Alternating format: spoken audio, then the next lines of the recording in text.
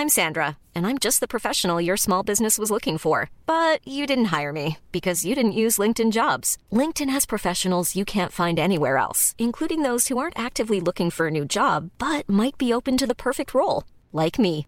In a given month, over 70% of LinkedIn users don't visit other leading job sites. So if you're not looking on LinkedIn, you'll miss out on great candidates like Sandra. Start hiring professionals like a professional. Post your free job on linkedin.com/people today. Whaler, Adweek's 2022 Creator Agency of the Year. What is the creator economy and why should you care? And how do creators in this new economy explain what they do to their families, their friends, but especially their banks? This is not a simple question. Even top creators have found that despite making millions of dollars, their banks have almost no understanding of audience metrics or how to value their businesses. That's where Karat comes in. This fast-growing startup offers the Karat Black Card, a credit card available only to creators. Today, we're talking with Karat co-founder Eric Way. They'll tell us why creators need Karat, how they are supporting a new generation of content and community, and why so many high-profile creators are already on board. So welcome to this, our Show Me the Money edition of Everything is Better with Creators podcast. Roll the intro, please.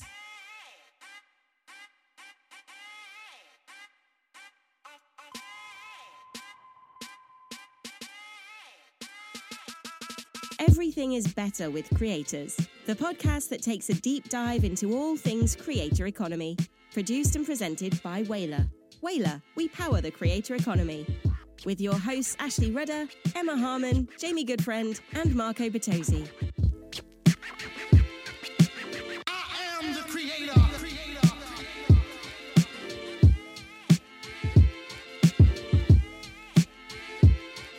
And this is fresh.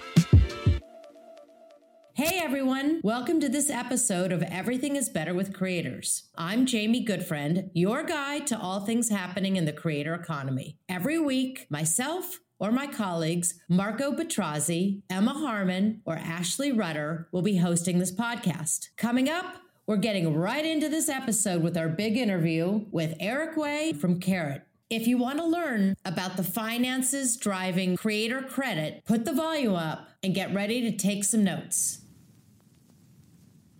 Just a reminder that Everything is Better with Creators is brought to you by Whaler. The Whaler Way combines tech, talent, and creative social strategy to match brands with creators to produce authentic content that people really want to see.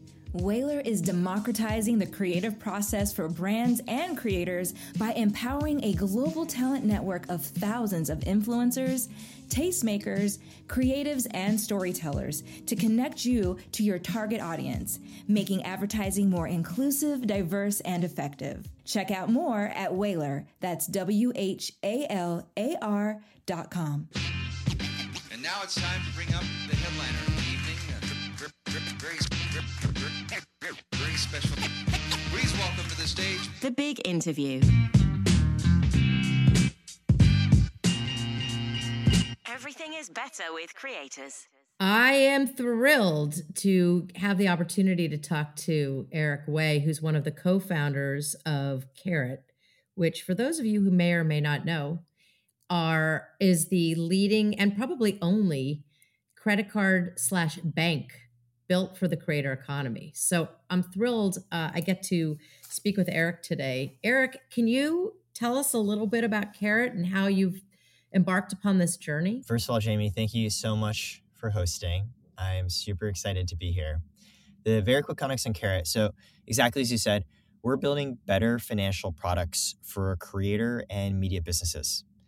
And our first launch is a business credit card that provides higher limits based off of social stats and financials instead of credit history. I know, at least when I explained that to my parents, they said, credit cards for YouTubers? Why?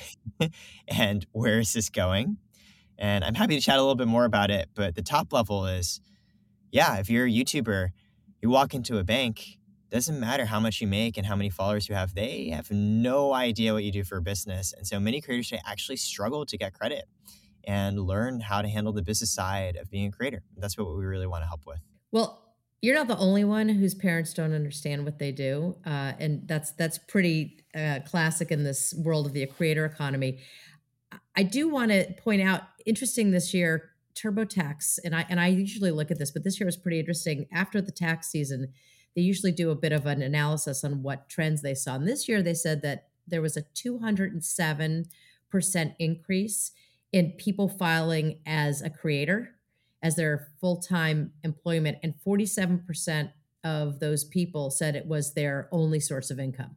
So that means that being a creator, despite a credit card for creators moniker, it's a legit job. And I actually find when I talk to people in the industry, when you frame it as an entrepreneurial job that is creative, it gives them a little bit more context. But as you point out, banks don't get it. And for any entrepreneur, financing or at least having a line of credit is critical to their success. What was the insight that led you to go down this path? I mean, how does somebody, no offense, but you're not a gray-haired, old banker guy. How does somebody decide that this is a path or an opportunity they want to follow? So a couple of thoughts. I think the first one is my previous experience was in finance. I studied economics at Harvard. I worked at Blackstone and Credit, and I worked in consulting at McKinsey where I built financial technology products. I absolutely loved it. I worked on Zelle, which is like real-time payments that people can send to each other. And the key insight I walked away there was like, once upon a time, everything you would have done with a normal brick and mortar bank, right? Savings, lendings, payments, transfers, investing, you really had a choice of like 5 banks you go to that probably your parents set you up when you were younger. But in the past 10 years, past 5 years even, technology's changed to the point where everyone's now able to build financial applications that are sitting on top of the legacy banks. So now you got to specialize. You got to build better products focused for specific use cases like Venmo for payments or Robinhood for investings and Acorns for savings. And now even more so, it's not just even for specific pain points, it's for specific populations. So you've likely seen now there's like Brex and Ramp are financial products for startups.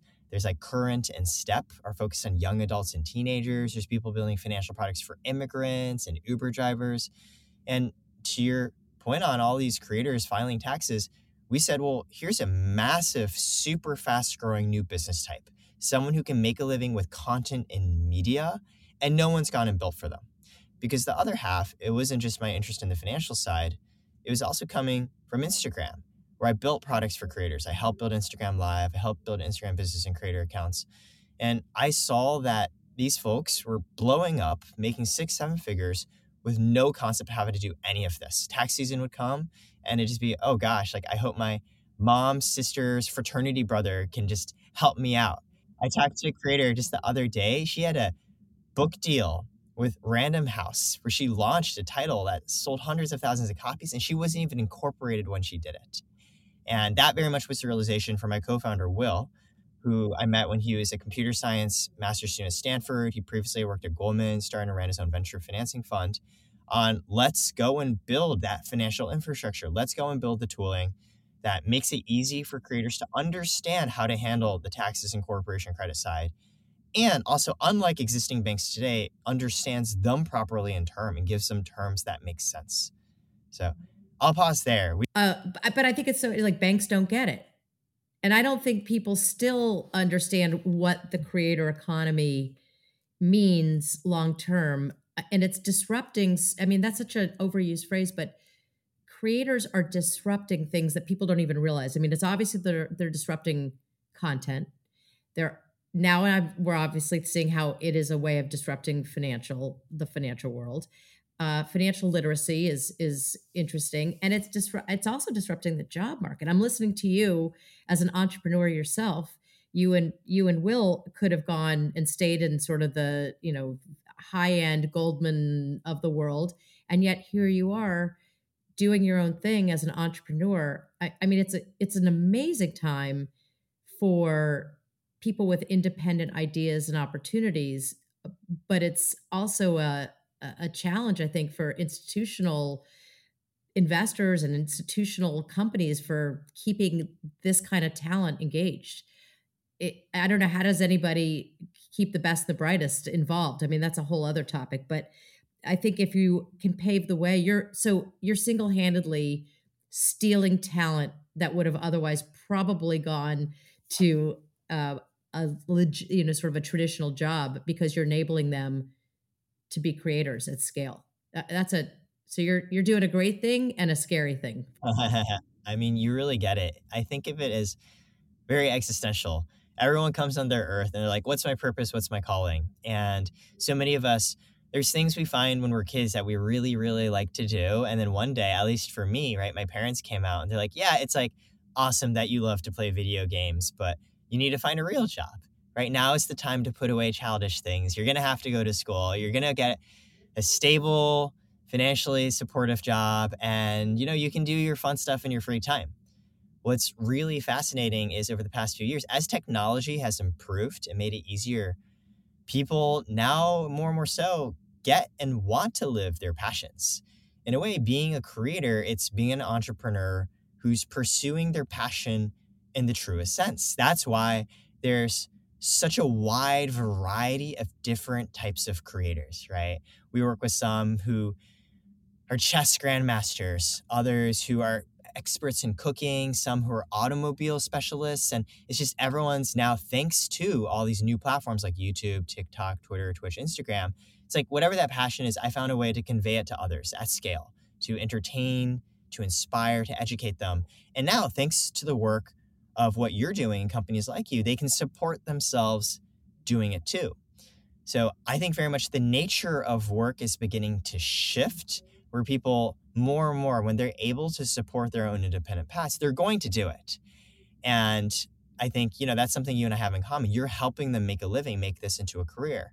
And we in turn are really focused on, okay, cool. Now that they're able to make this career and be a business, what are the financial products this new generation of businesses needs? Because yes, to your point, a lot of the legacy institutional banks and financial groups, they haven't yet caught on because it is really new and nascent. I'm going to circle back to the creator economy in general in a minute, but I want to let's go a little bit deeper into your products and services, because I was spending a little time doing some research and I actually found an unboxing video for Karat, which I don't normally think about in a financial product, but that just shows that you're obviously operating in the culture, not the category, which I think is the sign of a successful business. Tell me about the customer journey when somebody applies, then all the way to the personalized credit card. Just can you explain for our audience, what does that mean and what is that like? Your customer service is obviously a key thing. I'll first talk about it from the creator perspective. And second, I'll talk about how it makes sense and how we make it work on the business side.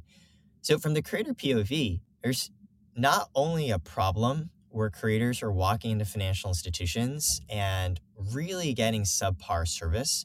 One of our creators is named Ludwig, and he previously was one of the biggest Twitch streamers in the world. He's since moved to YouTube. He's been written about in the New York Times because he did a series last year where he was streaming 24/7. You could log in and watch him sleep, eat, and shower. It was very much like Truman Show, but real. And he's hugely successful. Twitch had a leak around earnings potentials, and Ludwig makes millions just off of that alone. The funny thing is we work with him because I saw on camera he was trying to purchase subs and items, and his card was getting declined because he had a limit of like $10,000. And so for many creators, the journey starts because they're literally just trying to get something that works. And they're just like, I don't understand why I walk into a bank and I'm making 7 figures and they treat me like I have nothing. And the other part of it, this is a case where at least they tried. For so many creators, they don't even know that they should be thinking about this. They're not sitting down and thinking through, hey, like, what's the best credit card? What's the best bank? What's the best tax provider? They're focused on content and monetization and followers. They're thinking about all those other things 5% of the time. So we've worked with creators who are making more than $10 million a year, and they didn't even have credit cards or know what they were. So in a way, we're not really trying to win mind share against all the other financial institutions out there. We're trying to be a new category defining and educating product where we go out to creators and say, you might not have thought about this before, but eventually you're going to have to. And all the creators you work with and follow already use us genuinely. So it's not just about, I try to get a card or I try to get a mortgage, I try to get a car loan, the limits were bad. It's also just, here's somebody that you can trust. So what that means from a business piece is the majority of our growth is organic. When you go onto our Instagram and you see all these creators making these unboxing videos and stories, some of the biggest creators in the world doing this, it's all because they want to, because they think it's cool and they want to share, hey, someone finally gets what I'm doing and I'm a real creator. That, of course, is something all other creators are tracking. They see it. They might reach out to us. They might see a story. We might reach out to them. And it's really that social validation where a lot of times they'll go and actually DM the creators we work with. And they'll say, like, hey, do you actually use this? And it's like, yeah, it's not a brand deal. They genuinely want to use Karat. And I think if you're going to think about how do you reach the most desirable demographic and population in the world, it has to come from a place of extreme trust and credibility. And so it wasn't just from a customer journey perspective, they learn about it because they had an issue with the bank or they don't know what to do and they see their friends do it. It's also what drives our acquisition. A lot of this organic behavior, to the extent where it's precisely because we don't spend on marketing that we're able to really budget in higher rewards. Because when you give high rewards to top creators, they're going to talk about you organically anyways. Yeah, I mean, you have an unlimited potential to go very far because you're based on trust. And it's kind of amazing because right now, whenever we look at research and data, the level of trust among younger consumers with financial institutions, government, the media has never been lower. And yet you are of the people, by the people, for the people. And again, it's also on a parallel path. It's a lesson, and this is a marketing 101 lesson in the creator economy. And we talk about it at Whaler, which is this is an opportunity to create the content in partnership with the communities that you most want to reach. And that is the ultimate, that's why we say it's like, it's the ultimate word of mouth at scale. And it's based on trust. And that is not something that you can market. You have to actually earn that. And it's very hard for a lot of traditional brands to understand how to make that pivot. They're not used to it. They're used to buying eyeballs, buying attention. And then this is earning attention, it's a longer process, but it's so powerful. And I love what you just said. Hadn't even thought about it since you're like Costa Rica that has no army, so they can spend on their infrastructure. You're a company that spends no money on marketing, so you can feed those benefits back to the cardholders or your members. That's an incredibly big advantage. This is exactly right. And we very much think of it, it's a different sort of playbook, right? How do you earn trust and attention? Well, we think a lot when we invest our marketing dollars into what's going to just make a creator extremely excited and happy.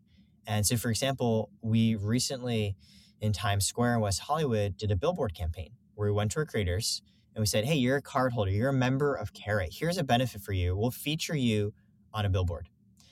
And what's so cool is we do this, and these creators, they would literally go and fly out to capture that moment as content. In fact, if you just go to our Instagram today at @TryKarat, you can see some of our stories are literally extremely popular creators just going and saying, wow, I'm featuring a billboard. This feels really special, and creating content out of that. And so for me, that's the genuine way when you think about how do you invest in earning trust. It's not like, let me run out and run XYZ ads or activations. It's, well, if I just go and purchase these really awesome experiences for creators and feature them in a special way, they're going to make content out of that organically anyways.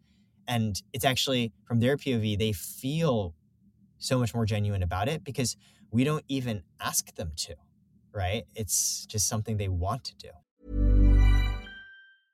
Hiring for your small business? If you're not looking for professionals on LinkedIn, you're looking in the wrong place. That's like looking for your car keys in a fish tank. LinkedIn helps you hire professionals you can't find anywhere else, even those who aren't actively searching for a new job but might be open to the perfect role. In a given month, over 70% of LinkedIn users don't even visit other leading job sites. So start looking in the right place. With LinkedIn, you can hire professionals like a professional. Post your free job on linkedin.com/people today.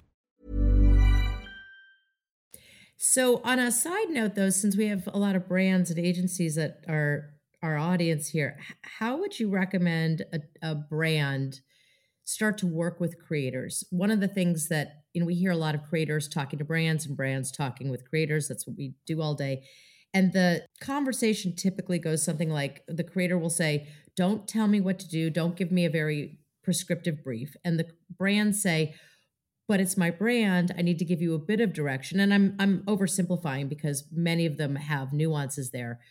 But what have you seen as a best practice in sort of that balance? And how do you reconcile that as a creator and as a brand? I think that tension is extremely important and lends itself to different outcomes in different situations.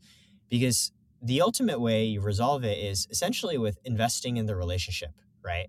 The more time you put into genuinely connecting with the creator and understanding their content and building that trust and excitement with them, of course, the higher quality creatives you're going to have with less direction, right? There's sort of a concept that I believe in. It's like alignment and agency.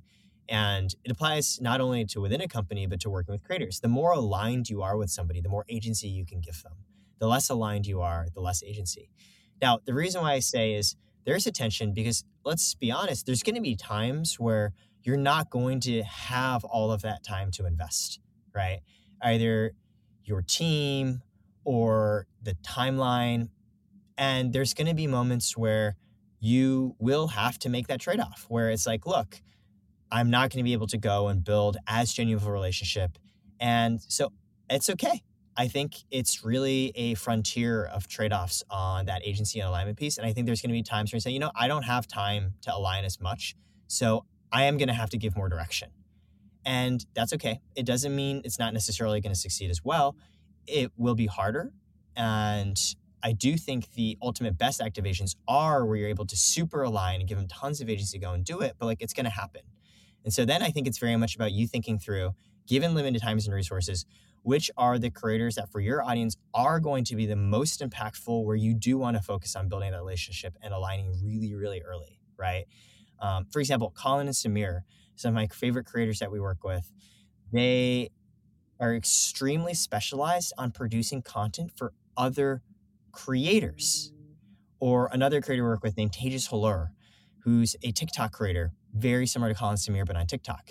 When you look at from a raw numbers POV, you might be like, oh, cool. Well, XYZ person has millions more. And no, if you're trying to target creators, you got to go to these two because that's what their audience is entirely comprised of. So you're a creator-focused company. That's where you want to focus on building the relationship. I think that's a really important point. And it also speaks to the idea of having a always-on creator strategy as opposed to a transactional one-off creator campaign. And we are seeing many more brands starting to build longer-term relationships with a group of creators so that if there is sort of a quick turn required, you've already invested that briefing, that time, you get to know each other and you know how to work. And also having more of a 360 strategy where creators are not relegated to just quote unquote social video channels. We've seen really smart strategic deals with brands that are using creator content as part of their content production strategy, as live events, as for earned media, for DE&I, as a research group. And I think this is the maturation of the industry, is really being able to tap into what creators do beyond just transactionally promoting a product. We have also seen, and one of my co-hosts, Ashley Rutter, talks about this a fair amount, is that for brands, working with creators is obviously they deserve and they want to get paid, and that's their job, and they should. But there are many things that brands can do to help them build their careers. And that could be giving them studio time, giving them equipment, giving them access to financial literacy. And as I'm listening to you, it just strikes me that that is another piece of a brand partnership, is helping creators evolve their career as a partner. Just like I think with an athlete, when Nike gives an athlete extra equipment and access to a lot of merchandise, it's helping them in a lot of ways, and it's helping the brand. It's not a nonprofit effort. Are you seeing any trends in terms of income and in terms of how creators are starting to structure deals? Any best practices? I don't know if you get involved in that, because I know, for example, one of the things that we're seeing that is logical, but pointing it out, is that as creators get more successful and their income grows, their expenses grow. As their audience grows, if they're going to do more frequency of content, they might have to build a team around them. So it changes their deal structure. Anything that you're seeing that you could advise to brands or people listening in terms of direction or trends or smart business that you're aware of? Seen a lot of creators speak to us about is actually on faster payments, where traditionally maybe net 30, net 60, net 90. And we've had creators actively come and express to us, hey, like, I wish I could be paid out right away, usually deriving from one of two different reasons. The first is there are creators for whom that working capital actually matters. And having money in the bank earlier does help them produce content faster, which is extremely important to them. Second, there are creators for whom the working capital piece matters because they're just doing so well financially, which, kudos to them. But they still care because they find it really hard to track all of the different payments and campaigns that they've done across this brand and this payment method and so on. And so for them, they also care about the speed because it's just less time that they need to mentally hold on to this and think about it, right? And so both of those two slightly different reasons, which different types of creators have, it does highlight, there's a real pain point. And, people are absolutely thinking through this already, but it is something that we have heard creators express to us around just making it faster and easier. Which makes sense in our environment, but it's interesting because brand models are usually 60 days, maybe even 90 days. And we hear that a lot from our creators. I wonder, is Karat thinking about some kind of new product that will enable creators to have access to cash faster? Very much so. Our vision from the start hasn't just been credit cards for creators. It's actually been financial infrastructure. Everything around the movement of money, which isn't just being able to spend out via cards, is also being paid faster. It's also having a place to keep it. And we really, though, for our approach, believed in slow and steady and building that trust from the creator side first before launching a more full set of financial products and services. And when we thought about what's the best way to wedge into a creator's workflow, we tried actually tax products, we tried QuickBooks, we actually tried faster payments too before, but they always ran into a barrier of again, assume your creator has 1% of their day to figure this out and think about it. And if they're not familiar, they're just not going to go for it. And we found the card worked because it was a concept they were high level familiar with. And it's very physical to have a card. You can share it around, you can see other people use it and build that social credibility in a way that you can't with just software. And so very much our thinking and focus for this first phase was, we want to build a financial product that not only helps build our underwriting model, because we're learning how these creators' financials and socials match up, but also builds us that trust so we can go and layer on these other financial services in the future. In the same way that Square started with, hey, you're a mom and pop brick and mortar coffee shop. Here's the little square piece of plastic that helps you accept payments. And from there, they went into Square Up, which is bookkeeping and accounting tools, into Square Capital, which is capital to help you launch and expand your business, and eventually into Cash App. It was very much a slower progression that eventually all boiled over and really killed it. And that's very much how we think about our mission and strategy too. And are you seeing, because if you think about where the creator economy and creators are moving their businesses, it's not just the creation of content. They are brands, they are businesses, they're building, brick and mortar businesses, they're creating merch, they're creating IP. Are you helping them finance these dreams or these projects? Yeah, absolutely. One of our favorite creators, Graham Stephan, he's a financial YouTuber. And off the strength of his loyalty and audience, he launched his own coffee line, Bankroll Coffee. When he first launched it, he did really, really well in sales.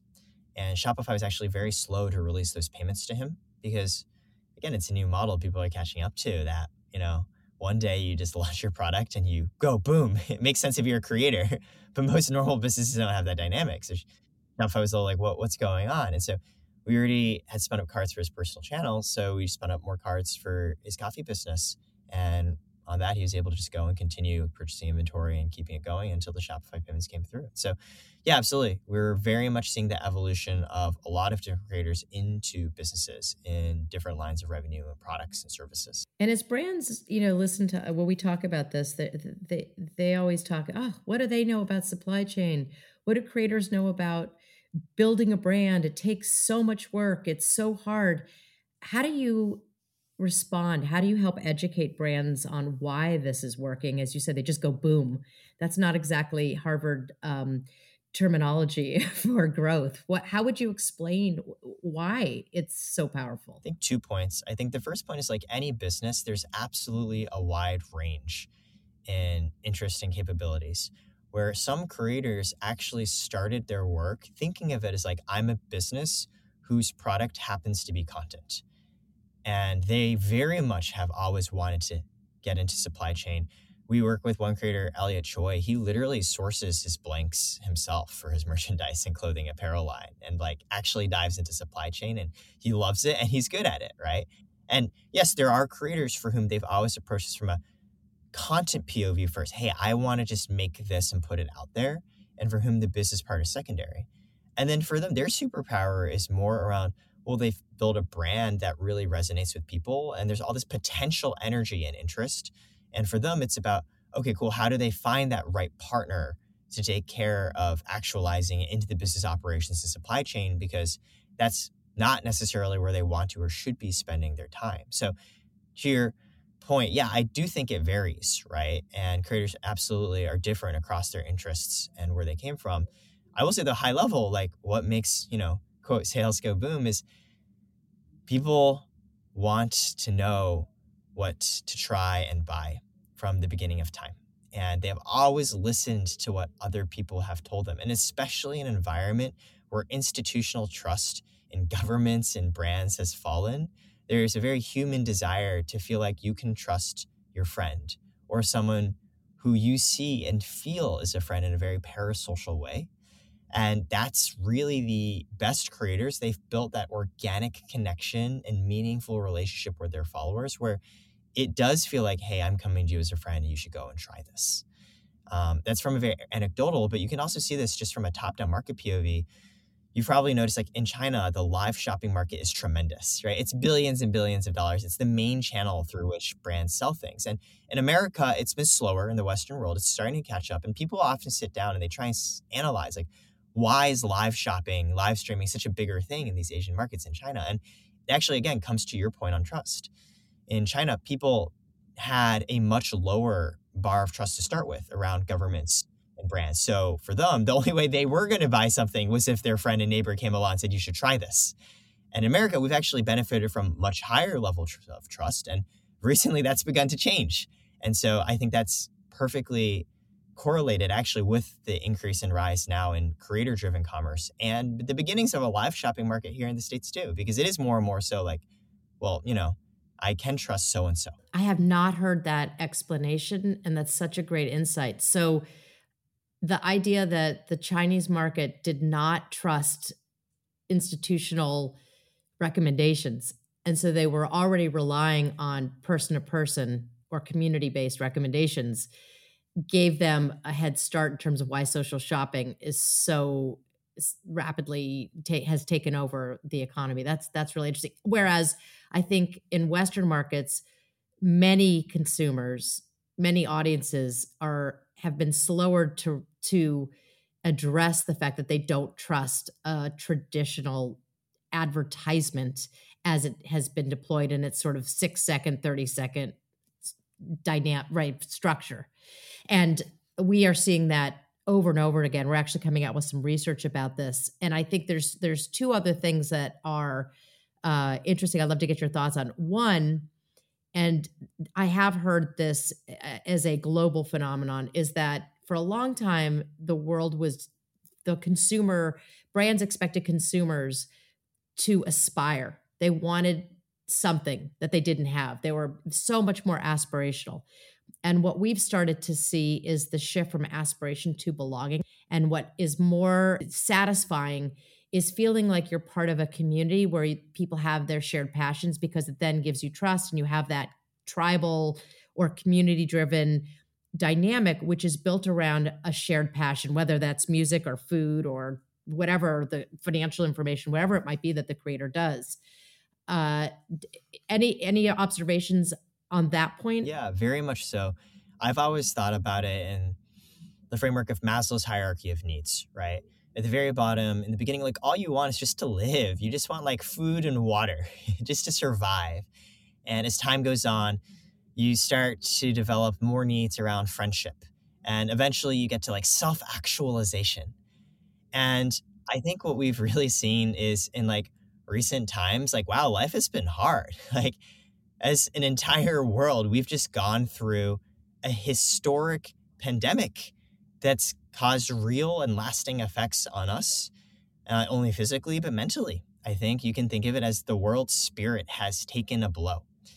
And I think that's why you saw during the pandemic, people really gravitated to creators and content and to exactly what you alluded to. Suddenly on the Maslow's hierarchy of needs, like, gosh, oh my, I'm not getting that sense of connection and community that I might have had before, or I might have taken for granted.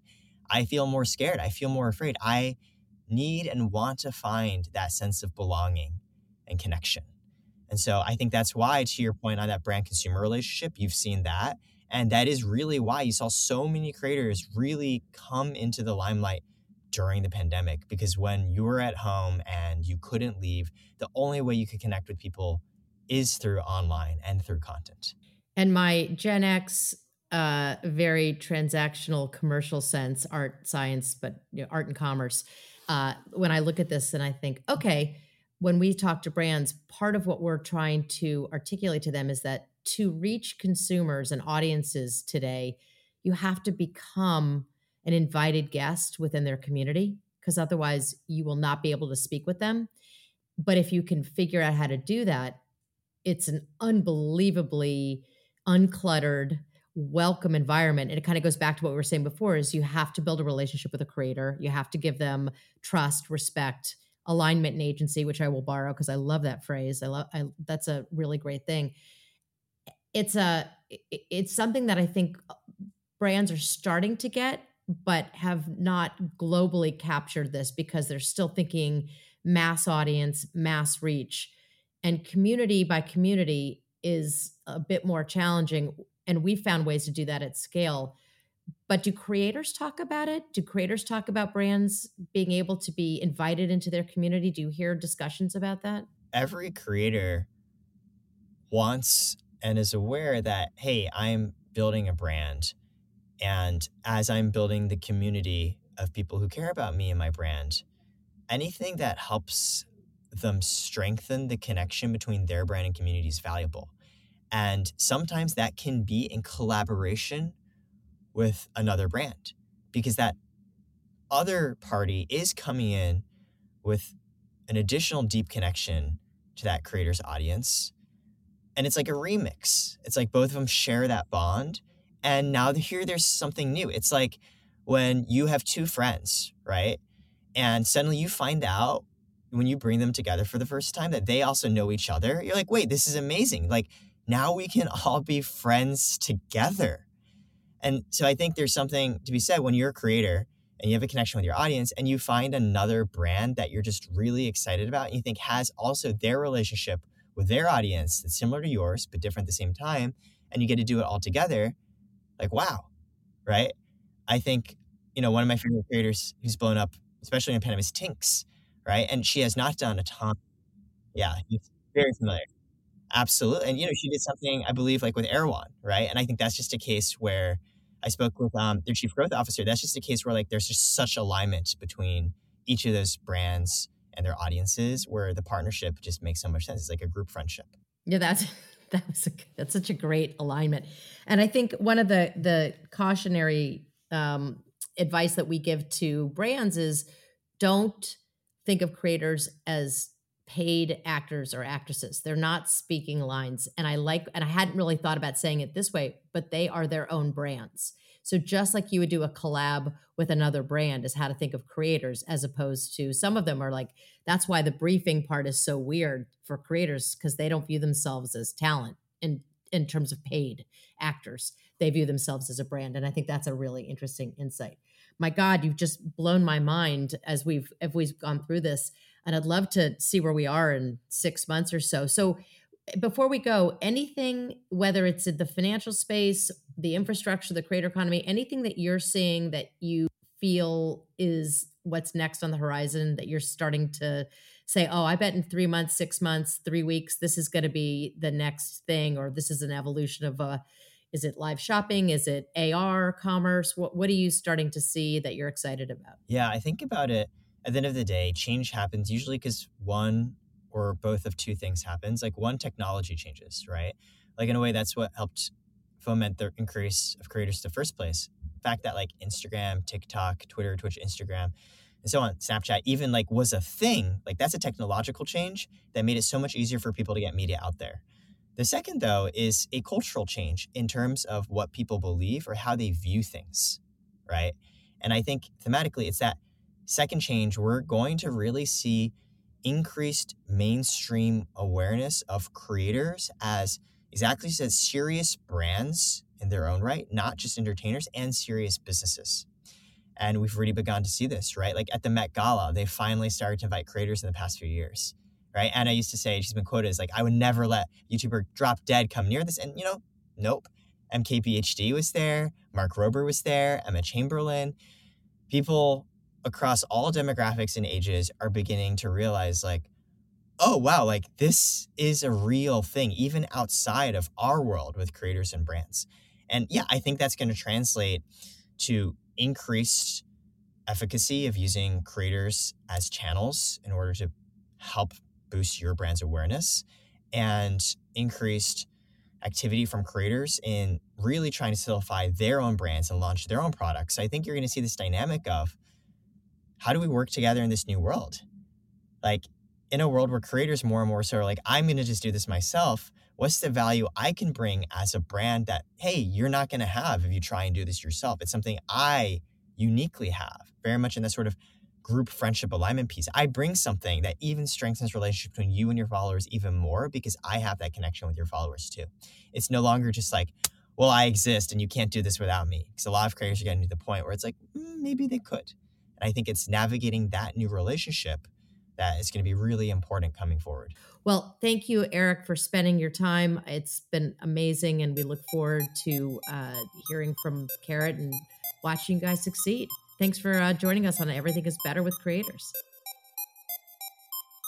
We hope you've enjoyed what you've heard and will come along with us as we navigate this journey to the promised land of the creator economy. Make sure to subscribe or follow our show on Apple Podcasts, Spotify, Google Podcasts, iHeartRadio, or wherever you like to listen to audio. And of course, we'd love a rating and review if you get the opportunity. A special thanks to Eric Way for joining us. Make sure to check out more from Whaler and all things at the intersection of talent, partnerships, technology, and creativity at whaler.com. And follow us on Instagram, Twitter, and LinkedIn. For Everything is Better with Creators, I'm Jamie Goodfriend. We'll catch you next time.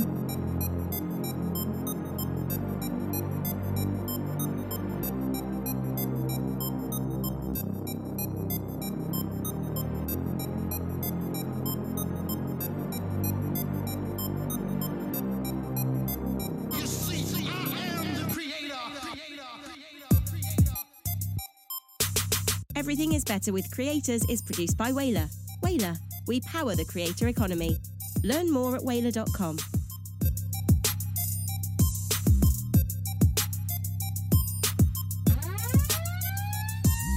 Whaler, Adweek's 2022 Creator Agency of the Year.